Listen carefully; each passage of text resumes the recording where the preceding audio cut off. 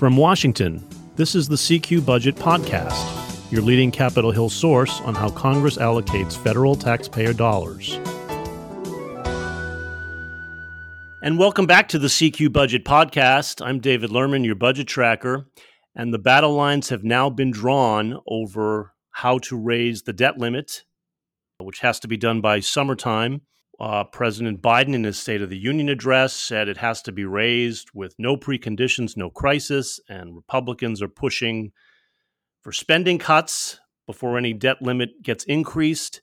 Both parties laid out their positions on that this week. We want to talk about that and the state of appropriations committees. Joining me to do that is Paul Krawczak, the senior budget writer at CQ Roll Call. Thanks again for being here, Paul. Yeah, great to be here, David. And Aidan Quigley, the appropriations reporter at CQ Roll Call. Thanks again, Aidan. Yeah, thanks for having me.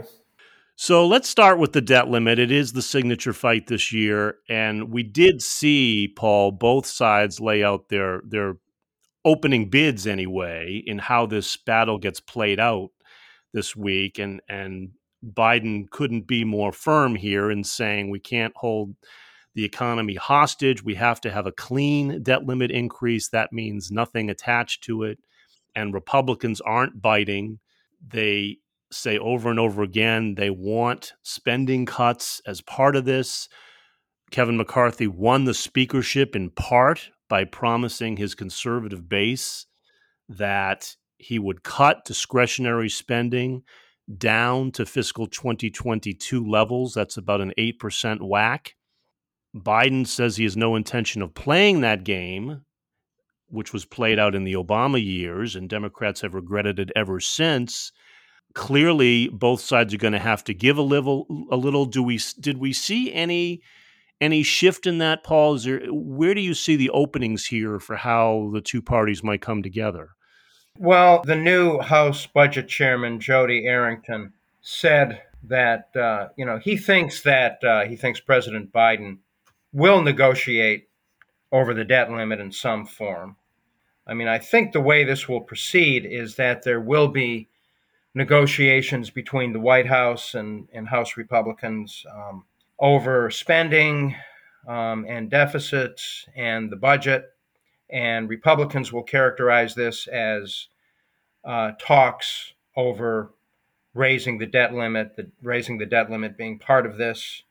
And Democrats will probably say, that they'll continue to say the debt limit should be raised without conditions, but they'll say, we also are interested in a sustainable budget, and so we're talking with Republicans in good faith to see if we can reach an agreement. Yeah, and we will see. I mean, the president's budget is scheduled to be released in early March, and he will propose stuff in there, we assume, that would show deficits coming down more over the next 10 years, and he can point to that as part of his effort at fiscal rectitude here. Then we may be playing a bit of semantic game as to whether that is or is not linked to a debt limit increase. But Republicans will certainly push to have some promise of cuts in place before they could agree to that debt limit increase. And I also think we saw a way out of this trap that Republicans sort of set for themselves when they promised to bring spending down to 2022 levels.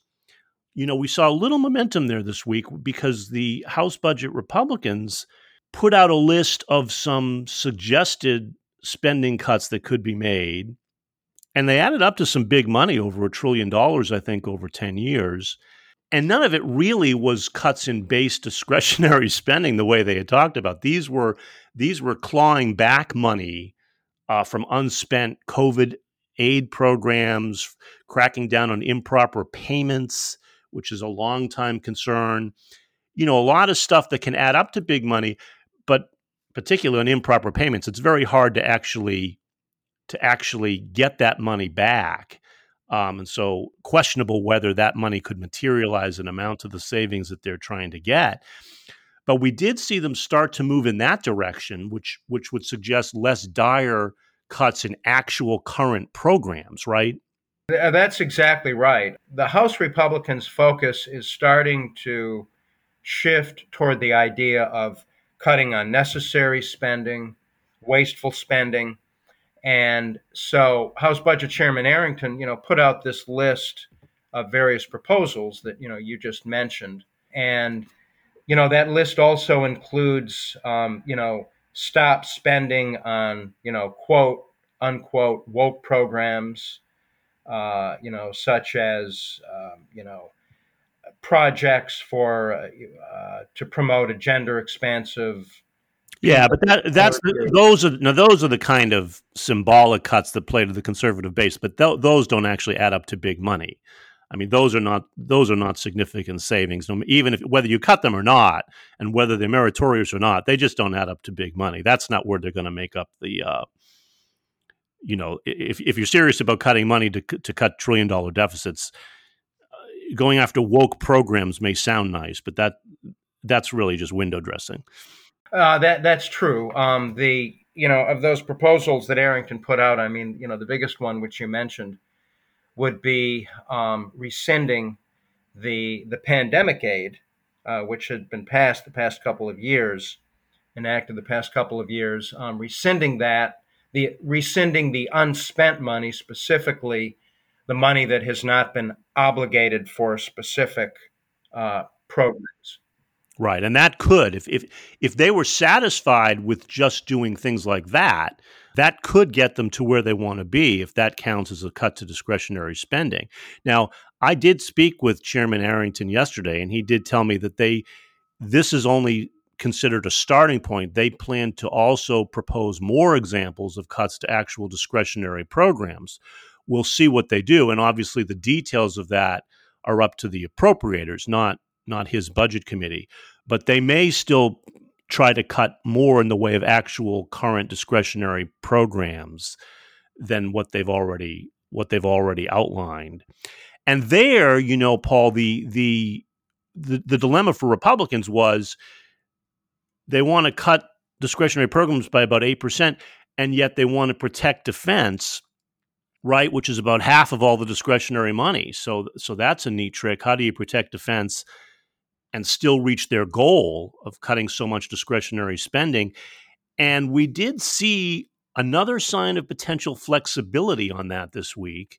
You have the new top Republican chairman of the Defense Appropriations Subcommittee gave an interesting interview to Defense News, the trade publication, where he opened the door to cuts in Pentagon spending and said he wouldn't back cuts that affect military capabilities, but you can trim the defense civilian workforce through attrition and come up with over $100 billion, I think he said, in savings. He wasn't being specific. He wasn't putting a specific proposal on the table, but he was clearly suggesting that he is open to some cuts in defense, which could get them part of the way there to reaching their goal. Yeah, that's right. And other Republicans as well have said that that Pentagon spending should be on the table. And there's even opposition among some House Republicans to the current emergency spending assisting Ukraine. And certainly, there's waste in every government program, no doubt, including in defense. And so, I mean, for So there fiscal may be, yeah. conservatism, So there may be an opening there because Kay Granger, the appropriations chairwoman, has said she wouldn't back defense cuts, but maybe on things like what Ken Calvert, the subcommittee chair, has outlined, maybe on things like that, if it's trimming the civilian workforce through attrition, maybe she's open to things like that, and that would free up some money for them. So I don't know. We're starting to see some grounds for flexibility now, I think, in how they go about these spending cuts. More to be determined much later. We won't know the details until these budgets come out, obviously. And of course, Biden was very deft, I thought, in trying to turn the focus away. When he talks about spending cuts, he pretty cleverly turned the focus away from discretionary programs and focused it on Social Security and Medicare, and vowed to be the champion of Social Security and Medicare in his State of the Union address, and said, "Look, folks, Republicans are trying to cut your Social Security and Medicare. I won't let it happen." All of that based on a plan by Rick Scott, the senator from Florida, who headed the Republican senatorial campaign committee last year, that called for letting all federal programs automatically expire every 5 years unless Congress renews them. And Biden said, aha, that means they're trying to kill off Social Security and Medicare. Scott has said that's not his intention, but it played very well because it allowed Biden to champion the effort to protect Social Security and Medicare benefits and sort of take away their focus on trying to cut discretionary spending. I just thought it was some deft political maneuvering there. Well, it was, and I mean, this is something that Democrats are regularly looking for an opportunity to portray Republicans as wanting to cut Social Security and Medicare. And, few, if any, Republicans are actually saying they want to end those programs or even cut benefits for current retirees. But it's a target for Democrats. Now, in his State of the Union speech, President Biden did say that his budget will propose to extend the Medicare Trust Fund for 2 decades. If nothing is done in a number of years, the Medicare Trust Fund will be depleted, and there would be automatic cuts in benefits. And the Social Security Trust Fund would be depleted, and under current law, there would be automatic cuts in benefits. So Biden said, my budget is going to extend the Medicare Trust Fund for 2 decades, and he suggested that would be done by increasing taxes on the wealthy and on big corporations. So we will wait to see what his Medicare plan is. Yeah, that'll be interesting because I think the Medicare Trust Fund starts to go insolvent in 2028 right now, and Social Security goes insolvent by 2035. So it's easy to push that problem down the road if they want. They tend to want to reach a crisis point before they come up with a bipartisan compromise. So I wouldn't expect anything to get resolved on that during these next 2 years.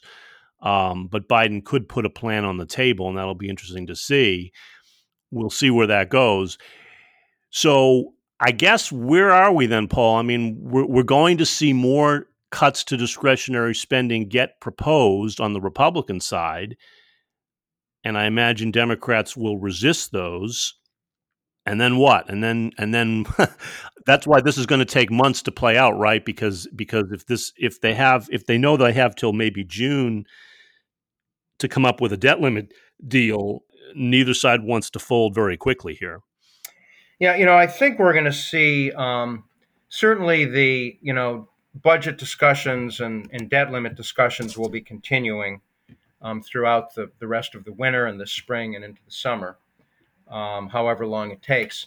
We're also going to see what will really be 2 unrealistic proposals, and the first one will be President Biden's budget proposal, which is likely to be filled with all kinds of spending increases and expanded programs, maybe new programs, which Republicans will reject. And then after that, we'll see a House budget resolution, which is going to have deep, deep cuts in spending, which Democrats are going to automatically reject. Because the House Republicans, they do want to show that they have a 10-year plan to bring the budget into balance, right? And so they have said they're trying to meet this April 15 deadline under statute to produce a budget resolution for the coming fiscal year. So they're under the gun by mid-April. Democrats keep saying, show us your plan. They're under the gun to produce that plan by mid-April and see if they have the votes to get it through the House chamber with some kind of plan to bring the budget into balance over 10 years. Right. Which is going to be a tall order. And it's good. They're going to have to rely on a lot of cuts going into the future that Democrats would probably reject. And then you'll have these, as you say, these competing visions here between the Biden budget and the House Republican budget that they then have to come up with a compromise. It's going to take months of struggle to reach anything, I think, in order to solve the debt limit problem, which, both sides say they don't want to breach the debt limit and cause a financial crisis. So they've both been very clear that they intend to raise it. It's a question of how bloody, how ugly does this get before they find a way to actually raise it. Right. We shall see. We will we will see to what extent they are able to reach an agreement really on the appropriations bills. Yeah. Which is where the rubber hits the road. And so, speaking of that, Aidan, all of the details of this will get worked out in the appropriations committees as to what exactly gets cut, if any. And you had a fascinating piece that folks should take a look at CQ.com or rollcall.com this week, because it showed how, we've got new leadership on top of both the Senate and the House appropriations committees. A historic first, they're all women. And they've all pledged. They've done some media interviews to call attention to that fact in recent weeks, and they've vowed to work together and sort of tone down the political temperature to get spending bills moving. And yet, at the same time, Aidan, it does look as though the House Appropriations Committee is, in terms of its membership, is getting a lot more partisan, could get a lot more ugly. Yes. So, I did a story this week on the House Freedom Caucus, the new members of the House Freedom Caucus on Appropriations. As part of the speakership election, McCarthy promised to add more ideological diversity to the committee, and that turned into two of the holdouts against his speakership bid, Reps Andrew Clyde and Michael Cloud, being appointed to the Appropriations Committee. Yeah, we should say these are the Freedom Caucus is the hard right faction of the House Republicans. So these are two members from that right wing that are now sitting on the House Appropriations Committee. Andrew Clyde of Georgia and Michael Cloud of Texas, right? Yeah, and they, especially Representative Clyde definitely brings a different style, I guess, than many appropriators who tend to be kind of more moderate, more focused on deal making and getting appropriations bills and appropriations agreements passed. He has in recent weeks been really in the news for passing out pins shaped like the AR-15s that Democrats are really unhappy with their the counterparts inside the aisle wearing in the chamber. Yeah, and that is a great anecdote you had, Aidan, because it does speak to the difference in style here. I mean, appropriators have, I think, historically been seen as the more moderate members of both parties, right, who get put on the Appropriations Committee because they're good at working together. And here you have a guy, Andrew Clyde, who's wearing a pin of an AR-15 rifle, right, and passing those around. I don't recall appropriators having done that before. It is a more colorful persona there and he means business, right? I mean, he really would like to slash spending. Yeah, both Representative Clyde and Cloud told me that they're really focused on ensuring that the conference sticks with the agreement that McCarthy made to them during the speakership election, that they would write the bills at the fiscal 22 top line. And that obviously would mean very sizable spending cuts. And especially if you don't touch defense, which is kind of an open question right now, it seems Republican appropriators do not want defense to be slashed. Many of them don't. And neither do Clyde or Cloud, I think. I think the non-defense side is where they're really more focused. But if you're going to write bills at the 2022 level on non-defense without cutting defense, it's going to be an 18% cut, which is really going to be tough for some of the more moderate members of the conference to swallow. Yeah, and the appropriations chair, Kay Granger, was not eager to endorse the idea of cutting down to fiscal 22 levels. She had told me she wasn't necessarily backing that. And we know she doesn't want to cut defense. So it seems pretty clear that people like Clyde and Cloud on these Freedom Caucus guys are really going to be a thorn in her side this year as they try to write these spending bills. Yeah, it's definitely going to be interesting to see how how the appropriators sit down to really kind of hash out the bills as the appropriations process really gets rolling. Definitely different appetites, I think, among Republicans for the scale of cuts, because there are some moderate appropriators who probably will not want to see significant spending cuts, and appropriators in swing districts who face different calculations. And meanwhile, yes, it is mid-February, but the Senate Appropriations Committee is still not quite organized, right? Yeah, we're still waiting for the official announcement of the subcommittee chairs and ranking members. The list, both parties have finalized their lists, but they have not yet been officially announced. We learned this week that there are some big moves, a lot of big moves on the Republican side, actually. Cindy Hyde-Smith is moving over to the Transportation HUD subcommittee, which is a big one. Senator Haggerty, will fill her slot on financial services. And then Katie Britt, who's a freshman, will be on Homeland Security. And Deb Fischer from Nebraska will be taking over the legislative branch.